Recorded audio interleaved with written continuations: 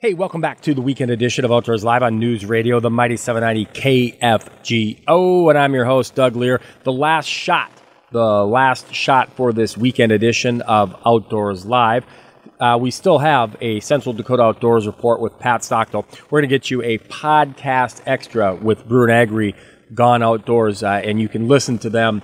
You listen to Brewer and Agri Gone Outdoors on Saturday mornings at 11 a.m. We know not everybody can listen to them on Saturday mornings. We know not everybody can listen to a podcast, so we break out a podcast extra for you each and every weekend. Before we do that, let's get you a Central Dakota Outdoors report with Pat Stockdale. You read her work in Dakota Country Magazine. She is an award-winning outdoors communicator, and she connects with the people and the places, the bait shops, the gas stations, the motels, the resorts, the guides, to give us a better idea of where people are going, what they're doing, what they're finding outdoors. Well, Pat, what's cooking outdoors this week? Thanks, Doug. Elsewhere around North Dakota, the trend continues when it comes to the lack of angler numbers across many lakes. It's that time of year when hunting and other activities take precedence, and anglers are generally waiting for a transition to ice fishing. Those going to Devil's Lake, though, continue jigging for walleye. Out west, the Missouri River's producing some walleye from shore around the Bismarck-Mandan area, but the normal fall walleye bite isn't there, not necessarily because of lack of fish, but access to the river and upper Lake Oahe. It's challenging with the ongoing low water releases from Garrison Dam and corresponding lower river levels than normal. Activity was light in the tail race, probably because of last week's wind, but it's normally the time of the year when anglers should see a mix of species. Above Garrison Dam, anglers are still finding some walleye in Deepwater Bay on Lake Sakakawea. The wind should be circulating the upper levels of the water along with the lake turning over. Should mean walleye would be moving into shallower water with a mix in that water temperature.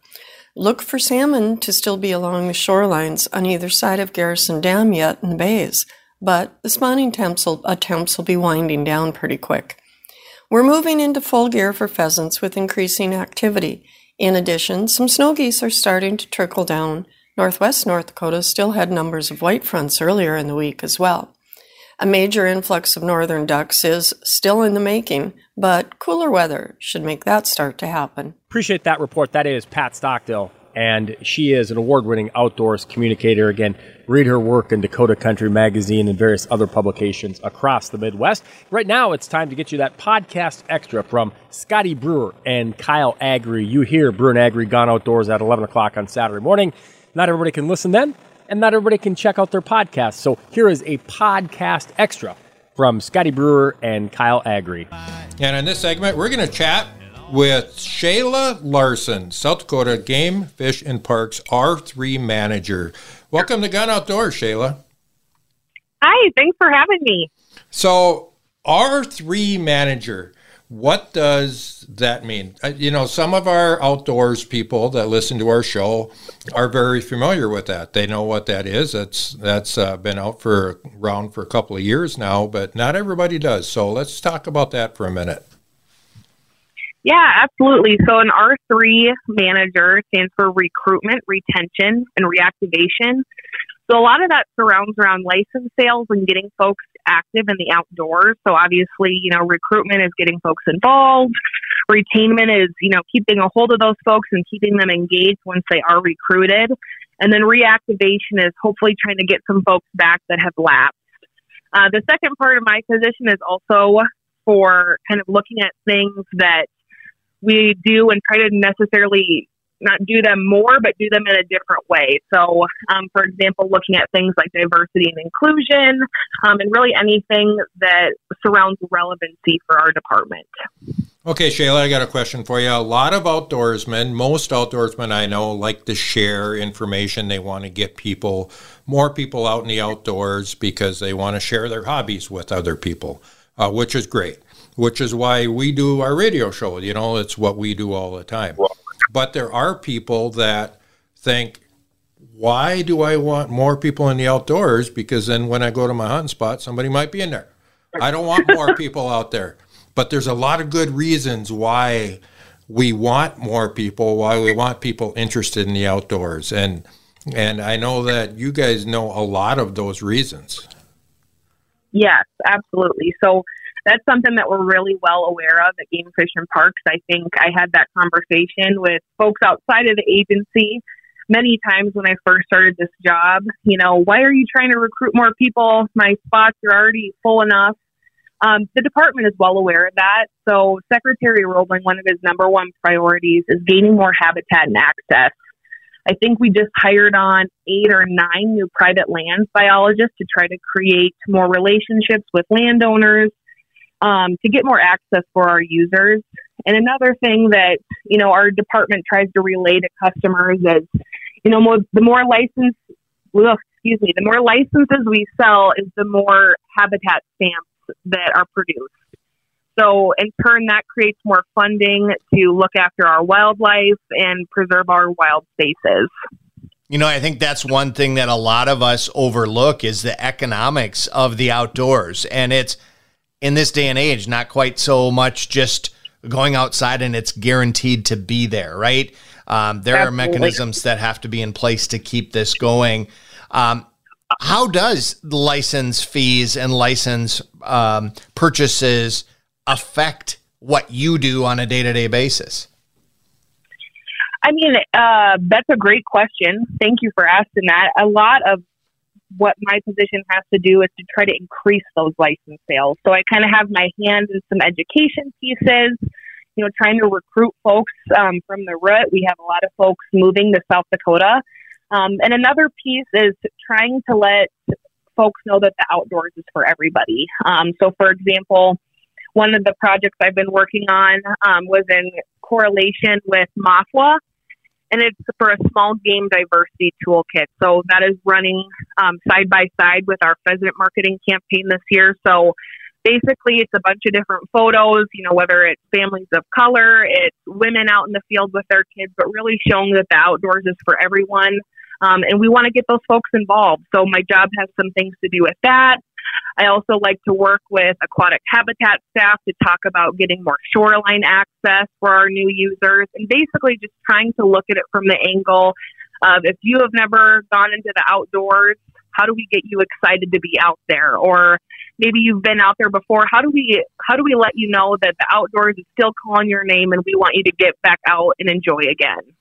So Shayla, how does the average angler like myself, like Kyle, like our neighbors, people that just use the outdoors, what can they do to help all three of these R's that you're working on? Because I know you guys are working extremely hard to do all of this. You're putting a lot of money into it. You're trying to get landowners, on board, and there's a lot of behind the scenes stuff, but there's also grassroots stuff that can happen too. So the people that are listening, what can they do that you can get people to recruit people or retrain or retain or reactivate? Yeah, absolutely. No, that's a great question. I appreciate you asking it. So one of the things we're actually working on in our state is a kind of a hunting 101 mentorship program. So I think a lot of what separates folks that are recruited to retained is that supportive kind of mentorship from others. I know specifically if I didn't have folks in my family that, were hunters or anglers, the likeliness for me to continue on without support is slim to none. Mm-hmm. So, if you know folks that are trying to engage in the outdoors, but they don't necessarily have a ton of friends or family that do the same, offering them a supportive role or a mentorship role, or, just asking them to come along with you goes a long ways. So do you guys, or your organization, and especially your department, do a lot with the local organizations, outdoor organizations like the fishing clubs, the outdoor clubs, because that's a lot of what they do. It sounds like it's similar to what you're trying to do. Yeah, we definitely try to build our partnerships as much as possible, but that's, as you folks know, an ongoing process. Currently, have a good working relationship with Pheasants Forever.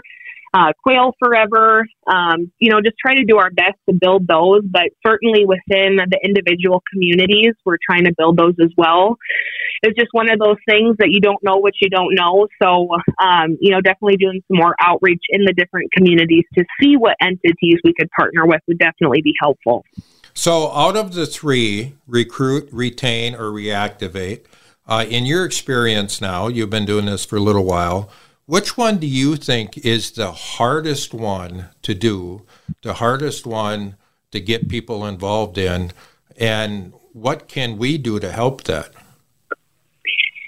I would say the hardest of the three, personally, in my opinion, by far, is reactivation. So currently, one of the biggest issues I've been tasked with to focus on is the reactivation of resident anglers. So in 2020, for example, everything was shut down and everybody got outside because that's really all there was to do. So, we saw, and it's not just us, this was a nationwide trend of seeing a surge in fishing license sales and small game and things like that.